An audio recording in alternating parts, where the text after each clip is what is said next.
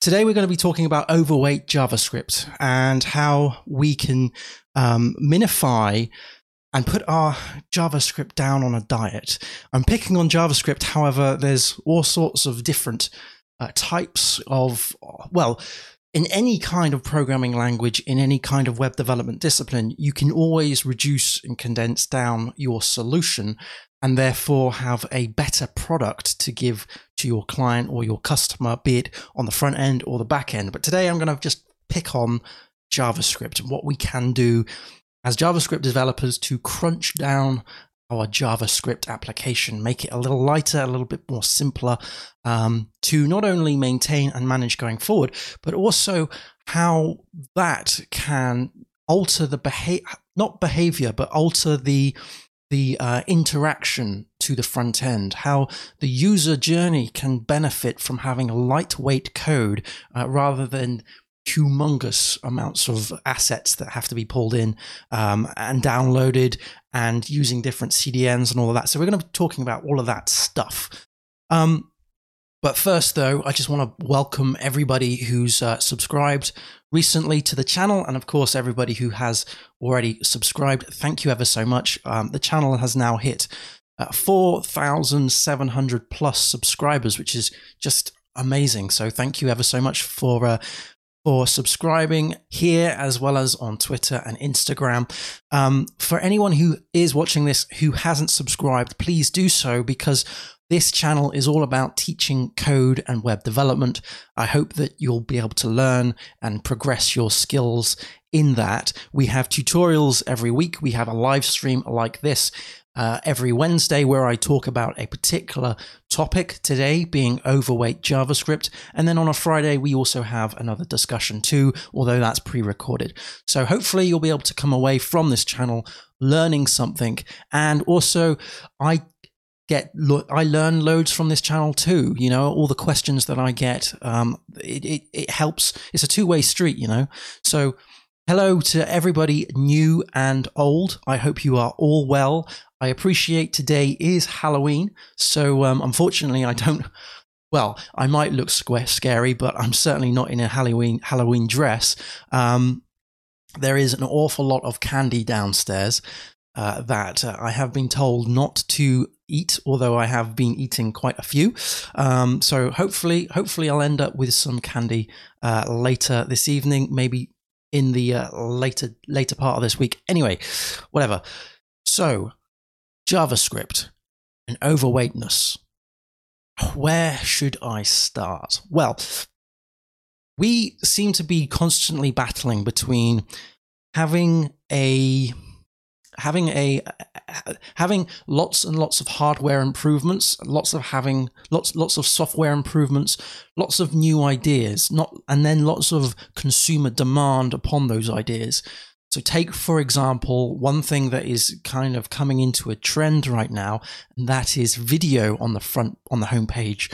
So your whole homepage being a video that you can play in the background, and it's got no sound, but it kind of shows you, perhaps this is like, for example, a video demonstrating a holiday home or a holiday or some sort of product, that kind of thing. And it's just very nicely sort of videographed, and it's showing you all this kind of slow motion in the background, and then the words kind of animate in and all of this stuff.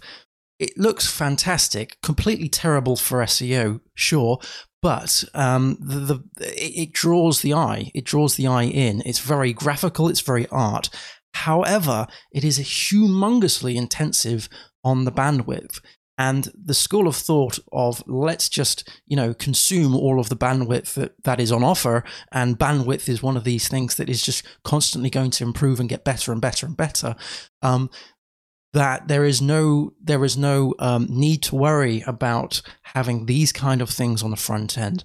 There's also no kind of worry of having all sorts of different frameworks and libraries being plugged in left, right, and center.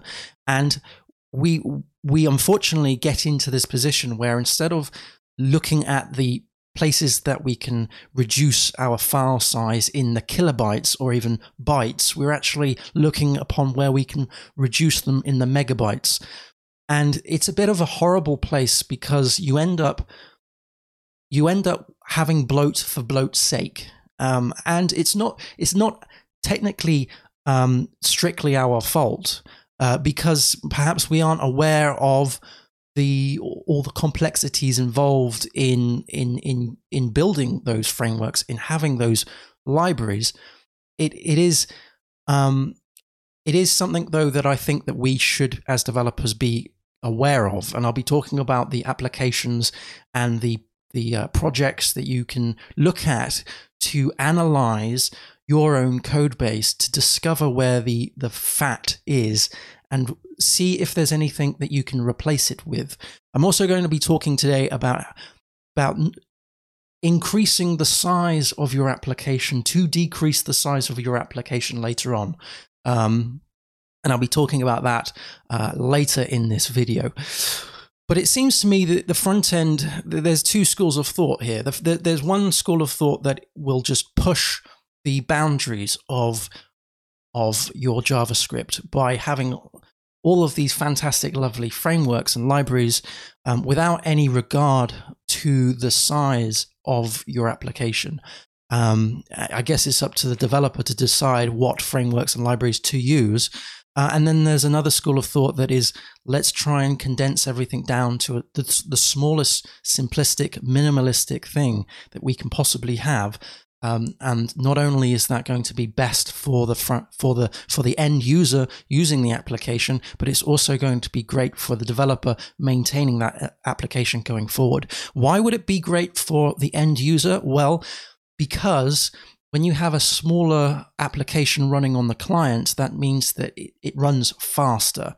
I do a lot of back-end stuff, right? So we do a lot of monitoring on the back-end code to see how fast and speedy things are, like API requests, and we put in caching layers and all of this stuff like Memcache to cache all the responses, and we use crazy technologies to flush that cache and to prevent stale cache and all of that good stuff. But we, as back-end developers, can't really have too much say in what the front end is actually doing in terms of how it's rendering all the information we pull it down. And there has been times where I have had discussions with both front end and back end developers, and there has been an argument as to where the speed increases should be. Should they be in the front end? Should they be in the back end? Should they be in the database? Personally, I'm a full stack developer, so I kind of take the view of there is speed improvements to be had at every possible level, but obviously go and find where the bottlenecks are and focus on those first before actually minimizing other bits and pieces. Because obviously when you do minimize things, you are changing.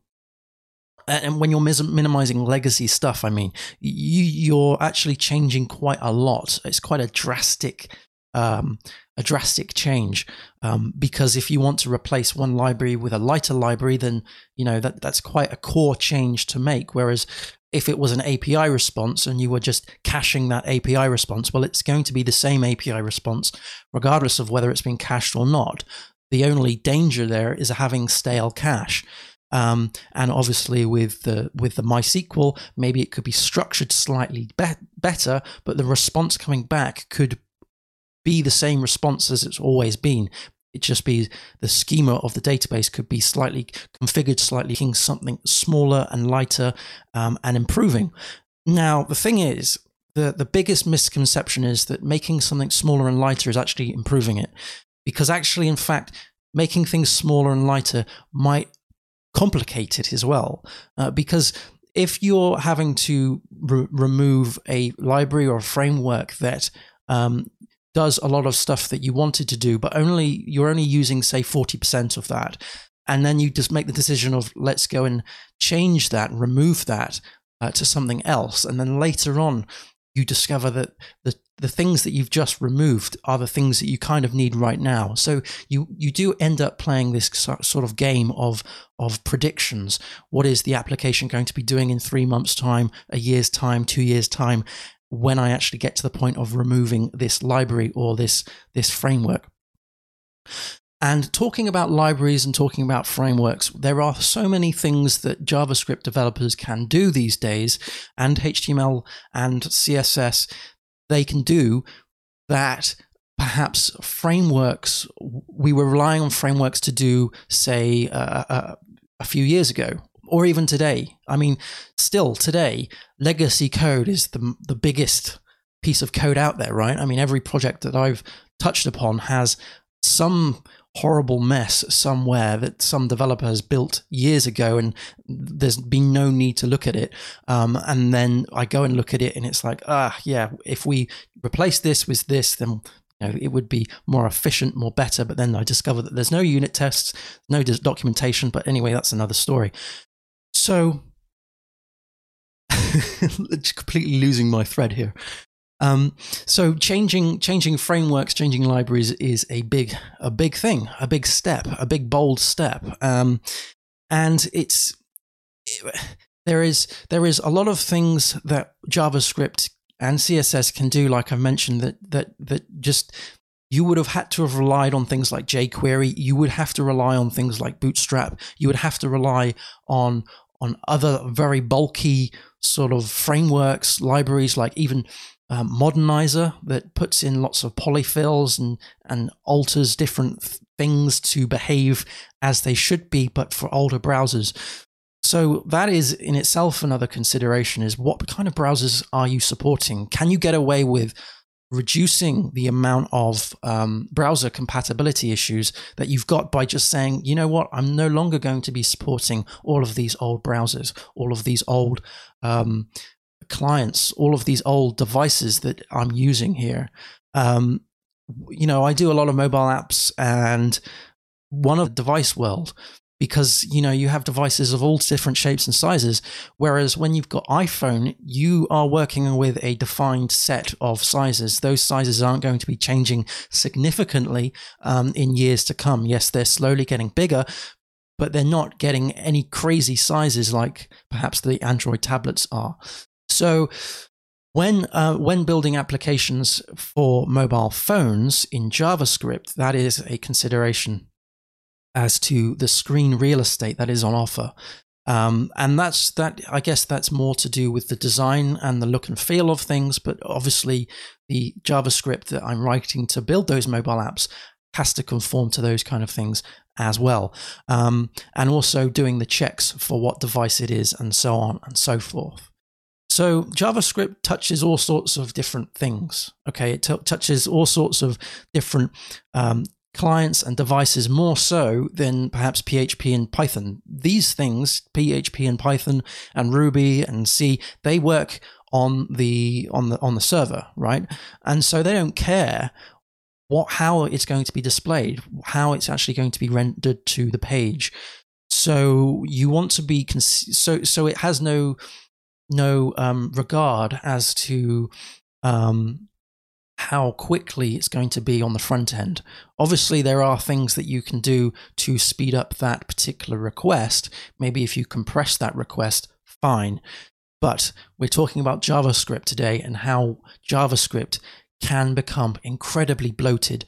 And there is one thing that really does bloat the front end, and it's bloated the front end far more than anything else in the past 5 years.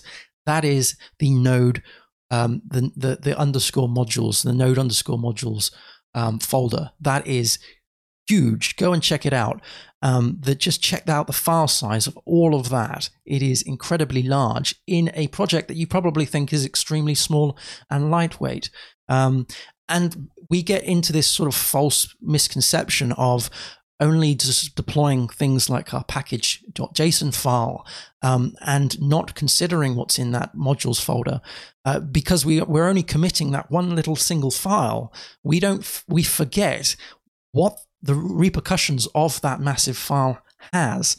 And when you go and build and deploy the application, you're left with this ginormous weight on your application of all of the things that you've had to download because your Webpack file requires all of these dependencies and all of their dependencies and so on and so forth. Because of course, you're not only downloading the dependencies that are outlined in the actual JSON file, but you're also downloading all of the stuff for those dependencies too.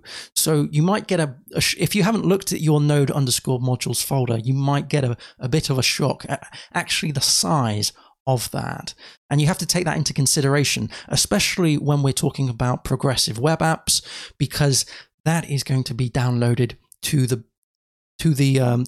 device, to the application, right? So so your website is becoming huge in terms of file size because you're having to carry all of that weight with you. And it just gets bloated. It just gets big and big and big. And bloat often means slowness to load. I mean, when we start talking about little apps that just display blogs in progressive web apps, which are more than perhaps 20, 30 megabytes, then that's insane. But, you know, that is the world that we're living in, unfortunately. So I'm just going to grab a drink, and then we're going to be talking about how one can actually go about putting everything on a diet and analyzing the JavaScript and seeing where the bottlenecks are and the pinch points. Just bear with me just a second.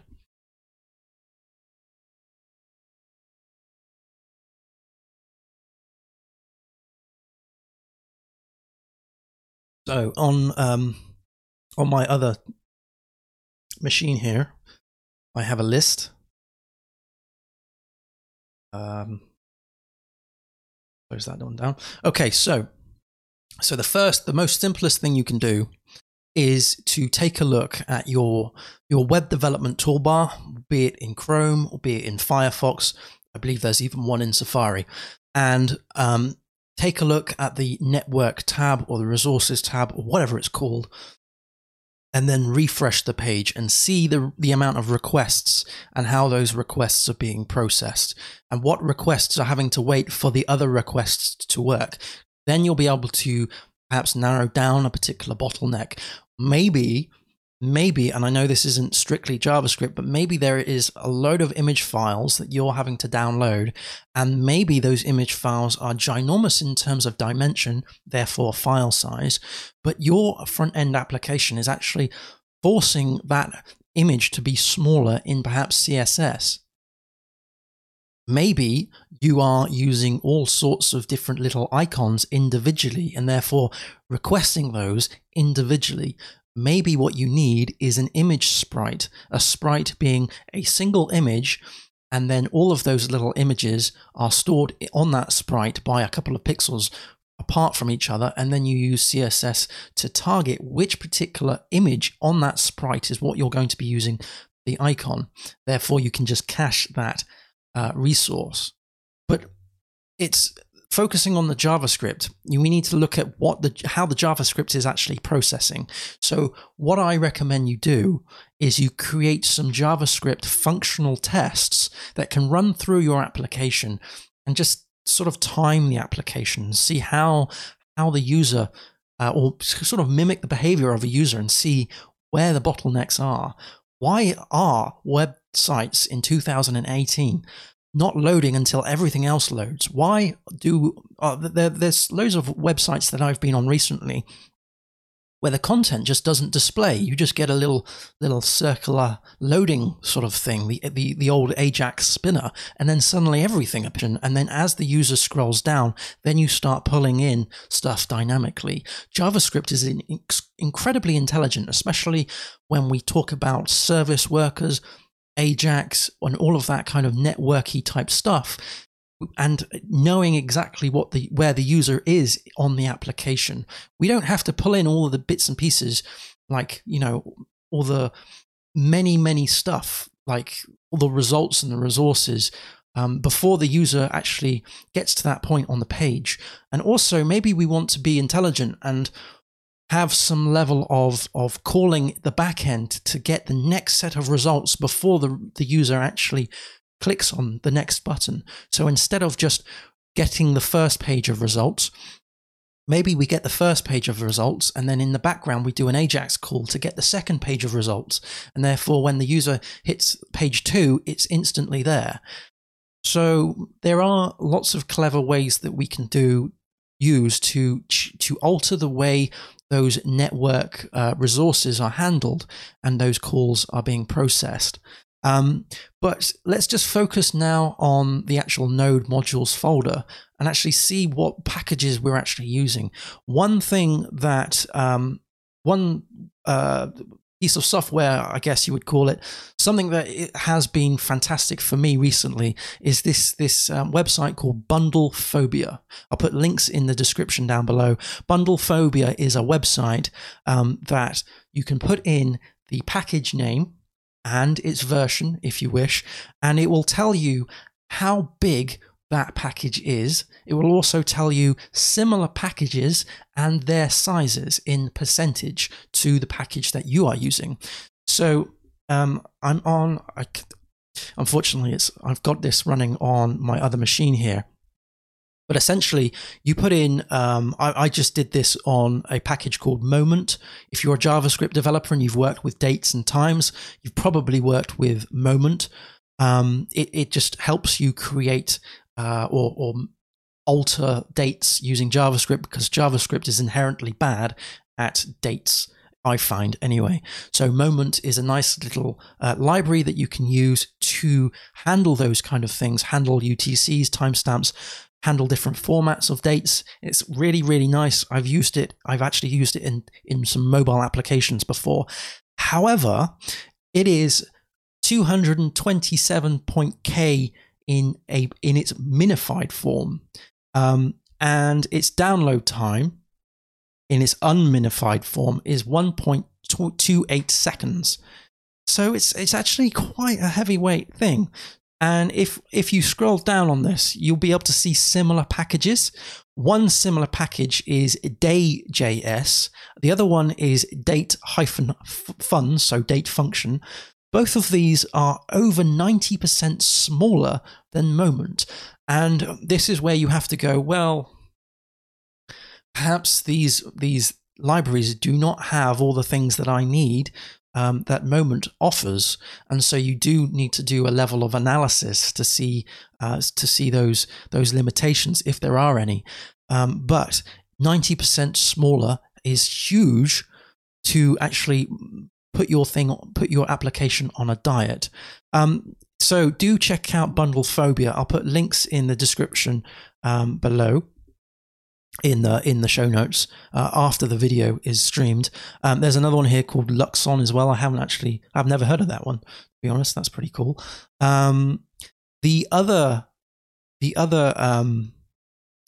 It also allows you to scan your package.json file.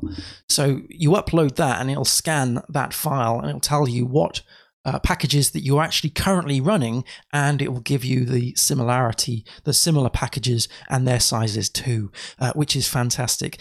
The other tool that I want to talk about is Webpack Visualizer.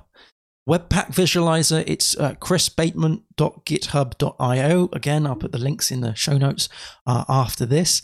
And yeah, it gives you a nice visualization of your application, of your Webpack JSON file, and it will tell you in sort of a very visual way at what are the biggest parts of your packages. Maybe it's the framework, maybe it's certain libraries, and you can actually go quite in depth and actually discover the sizes of each of your packages and each of your dependencies. And then from there, perhaps you can look at different alternatives. It also comes with a plugin, which is Webpack-Visualizer-plugin.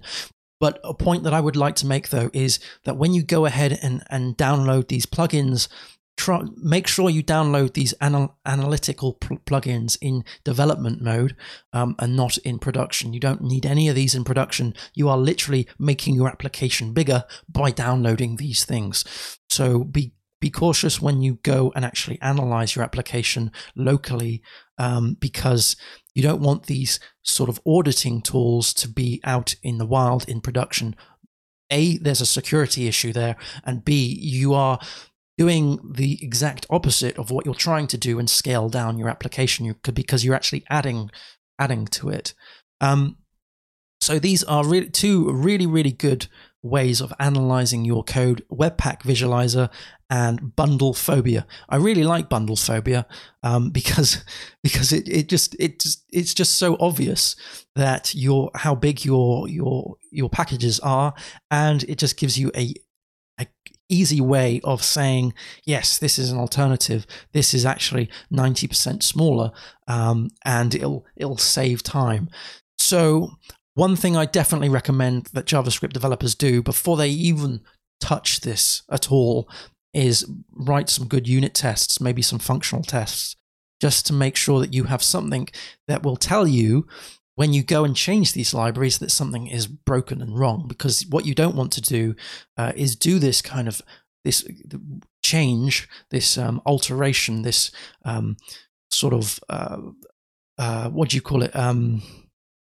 Plastic surgery, if you will, to make your application smaller and lighter in the dark. You don't want to just assume that everything is correct and working after you've done this. But of course, there's other things that you can focus on as well. It's not just the size of the application, of the actual packages that you're using. It could also be the way in which you're using them. So, for example, you could be not using the right way of doing promises and fetches and Ajax and all of those calls. You could also be using things like service workers to do a lot of this stuff. You could also be harnessing some front-end caching. You could also be harnessing the caching from the back end too, so sort of gzipping that down. And also do check out the Google tools as well for speed tests. There's a fantastic speed test tool for mobile applications. And also do set yourself some limits and some goals and say, look, every page I want to get down to a certain percentage or a certain amount of seconds, and then analyze every single page in your application. Not only every single page, but every single process of that application, and see where your application is slowest. And then perhaps sort of bracket those off into different categories and say, today, this project, we're going to be trying to bring this set of pages down by this amount of milliseconds or this amount of seconds. And then because really, when you start analyzing your code, you'll probably be freaked out by the actual slowness of the whole thing and the size of the whole thing. And so you want to change every single thing. And that really isn't realistic, simply because that you probably have far too much to do. And if you go in there like a bull in a china shop, you'll probably end up breaking stuff. So sort of try and take a look at it with a pragmatic approach and actually see if there is a more of an objective way of reducing things. You might also find that the small little calls that you make are just sort of really slowing down the application. If you're making those small calls a lot, then it's kind of like a death by 1,000 cuts. So like I said at the beginning here, we could perhaps bring down maybe the second page, the third page of results and cache those in the background, ready for the user to actually do those bits and pieces later on. YouTube here, I mean, YouTube is a fantastic example of where they do that kind of prediction, because when I go and upload a thumbnail, or no, not really a thumbnail, when I go and upload, say, an image for the end screen, it will recommend, if it's a link to a website, it will recommend the images on the website. On the first sort of instance of that, it will recommend, say, three images, and those images are incredibly slow to download. But once they're downloaded and I press next or forward or back or previous, then they're incredibly fast. There's no need to fetch those again because they've already been retrieved. The downside of that, of course, is if I was to go on the website and actually physically change that image and then go back to YouTube and then put in that link again with that image, then the image won't change because it's already cached, it's already been downloaded. So that is a trade-off. So you do have to think about the pros and cons of of caching and the pros and cons of reducing the size of your application down, because it's very easy for us as developers to just sort of pretend that we're end users and click about and stuff. But we as developers will never really use our systems in the same way as the actual people who are going to be using our systems in an everyday world. The amount of clients that I've built websites for websites that I won't personally use, because maybe it's an e-commerce website for a product that I don't necessarily use on an everyday basis, and therefore I won't use it. However, I'm a developer, and therefore I've developed that website with the assumption of how it would be used, but without having that sort of feedback from an actual real user. I can never really know how the user is actually going to use it. And so you could end up speeding parts of your website up, which really aren't being used. And so one thing I would suggest is perhaps do some sort of market research if you've got a massive website that you're looking after, because you want to ensure that the things that you are working on are prioritized correctly. And sometimes there is a trade-off. Sometimes you might analyze all of the pages and the loads on those pages. You might discover a whole portion of pages that are incredibly slow, and yet they're not used, and then probably not used because they're incredibly slow. And so you might want to take the approach of let's fix some of those, but not all of those, because they're not being used. Let's fix the ones that are being used more frequently, and see if we can reduce the size on that, and then perhaps bring in some of those other larger pages to fix. But let's not heavily prioritize those. Otherwise, the thing is, one is just chasing numbers rather than chasing the actual requirements and needs of the application. So yes, it's all well and good to have a really slick website that runs incredibly fast, but there's no point in putting in huge amounts of effort to make your website incredibly fast when nobody is necessarily looking at that website, and you could have been putting your effort in to creating new features to get people onto the website. So it's a trade-off. The trade-off between creating features and altering existing code. And a point that I would like to make in the freelance world is that when one analyzes code that is already in existence, it becomes a challenge to recommend improvements against features. And I guess this isn't just for freelance; it's also for the other for full-time developers as well. But this is where metrics really helps. So if you have the ability to audit and analyze your code anyway, if you have the ability to go to those kind of meetings with a report and say, these pages are really slow, and this is perhaps the Google Analytics that tie up to those pages.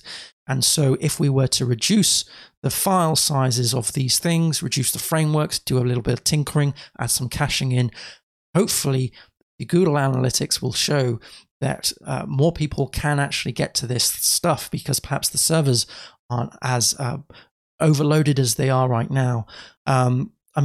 Recently I've been doing a big project on scaling down, or I should say not scaling down because it's scaling up, I guess, but speeding up a whole massive legacy application. And the thought process to that is that the quicker it becomes, the more more requests we can handle. And so it's not necessarily a goal of let's get the pages down and really quickly. It is how many requests can the API support? And there's no point in having a super quick, fast API if the front end is just so slow at actually delivering everything that the API has actually just processed and given. So it is a bit of a battle between the two sort of ends of the spectrum, if you will. But at the end of the day, if the application is quicker to use, then you're going to find higher sales because people will be able to get to the checkout quicker. You'll be able to improve that better as well, especially if you're using service workers and you're actually pumping things in as they are happening, rather than this is a static application that I'm giving you, that kind of thing. And also, when you start looking at these packages and actually looking upon them as a way of do I really need X? Do I really need Y? Is this actually helping me out? Then you actually get a better understanding of what your application is actually doing and requires. And there's all sorts of edge cases that I've found when I've actually analyzed my node modules folder. I've actually analyzed my my packages, because there are things that I just never thought that I had as a dependency. And also there are lots of things that unfortunately I have discovered that pose security risks. You'll never know that until you actually do any kind of auditing and analysis on your modules. Bear with me just a second.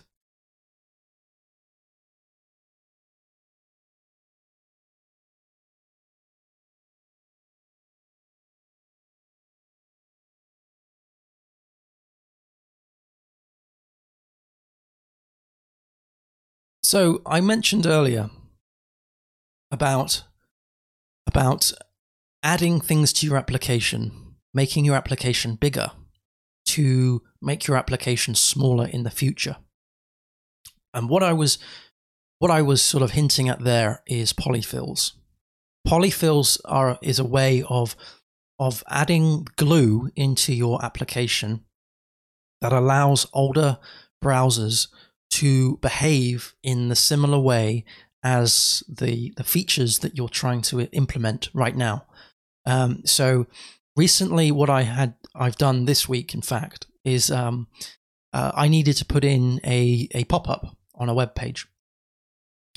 And if I was to do this, say 2 years ago, I would have used jQuery UI to do this. So I would have used jQuery UI to bring up a dialog with perhaps a modal window. Well, part of me was thinking, I know exactly how to do this with jQuery. Just add jQuery and have done. You can get it done in a matter of minutes. But then the part of me that actually won was, hang on a minute, there is a dialog HTML element in HTML5, I think it's 5.2, that has some support, especially for the likes of, I believe, Chrome, but doesn't have and Firefox, but doesn't have support in IE. Right, okay. So let's go and take a look at the polyfills and see if there are any polyfills for this. Yes, there was a polyfill for the dialog. It's called polyfill dialog. Yes, that means that we're going to have to add a package to our package.json file, which will mean that our application is bigger in file size.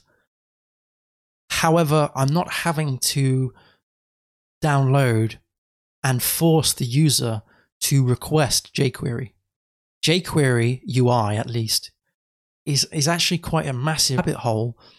It becomes a little bit easier for you to be tempted to use jQuery to do other things that perhaps will be supported in the future by standard. And also with jQuery, you end up having to write in jQuery, which means that you become invested in jQuery, which means that you're going to be less likely to change jQuery later on, because you would have to change all sorts of manner of code. So there are lots of things that we as developers have to sort of take a stance on. Do I make the application a little bit bigger now, and perhaps have a lot more sort of polyfilling, a lot more sort of glue code in right now to benefit me in the future? Because as soon as Internet Explorer decides that it's going to be supporting dialog, then that polyfill can be simply removed, and it's not going to be any more harmful than just removing a single line in the package.json file. Whereas if I was to use jQuery, then not only would I have to change the way the dialog actually works by removing jQuery and replacing all of those dialog calls with the HTML5.2 dialog HTML element, but also I would probably go down the road of using jQuery and all sorts of other things in the actual application. And so at the time of removing jQuery, I would be hesitant to do so simply because I would be more invested in that. And this is sort of an example of the decision process of a JavaScript developer, of a typical JavaScript developer who gets a requirement and perhaps doesn't have the knowledge that there is alternatives out there, but B, doesn't have enough time or has been given enough time to implement those kind of things. And also as a freelancer, if I was given a project that had jQuery in it, then I would still probably use the dialog in HTML with the knowledge that I've got now. I didn't know that the dialog HTML element was available until about 2 weeks ago. So I had to discover that. So there is a portion of time that a developer has to do in order to learn the new technologies that are coming through. And again, that takes up time. And if you know that there is a framework that you can, a library such as jQuery UI that you could use to get that to work quickly, and if you are concerned about the time in which things take, then you would go out of your way to do that, to take that that alternative rather than to do the research, I think. I mean, this is just my personal view, but you can kind of see how you get sort of, you get invested in those kind of decisions. Before you know it, your whole application is written in jQuery, and you can't change those small little things very, very quickly. And so, yes, you might end up with a dozen or so different polyfills in your application. But if you are constantly doing an audit on not only all the things that you have in your nodes.modules folder, but also an audit of what is available to me right now as a developer, what are all the things that are coming in CSS and JavaScript and HTML, if you keep yourself updated with that, then you'll find that you'll be removing those polyfills as new things come in. And by having that series of review, you become better at understanding the application as a whole. The node.json folder, the node_modules folder, yes, we do a git ignore on that, but we ourselves as developers surely should not ignore that folder, because that folder is incredibly large. Bear with me.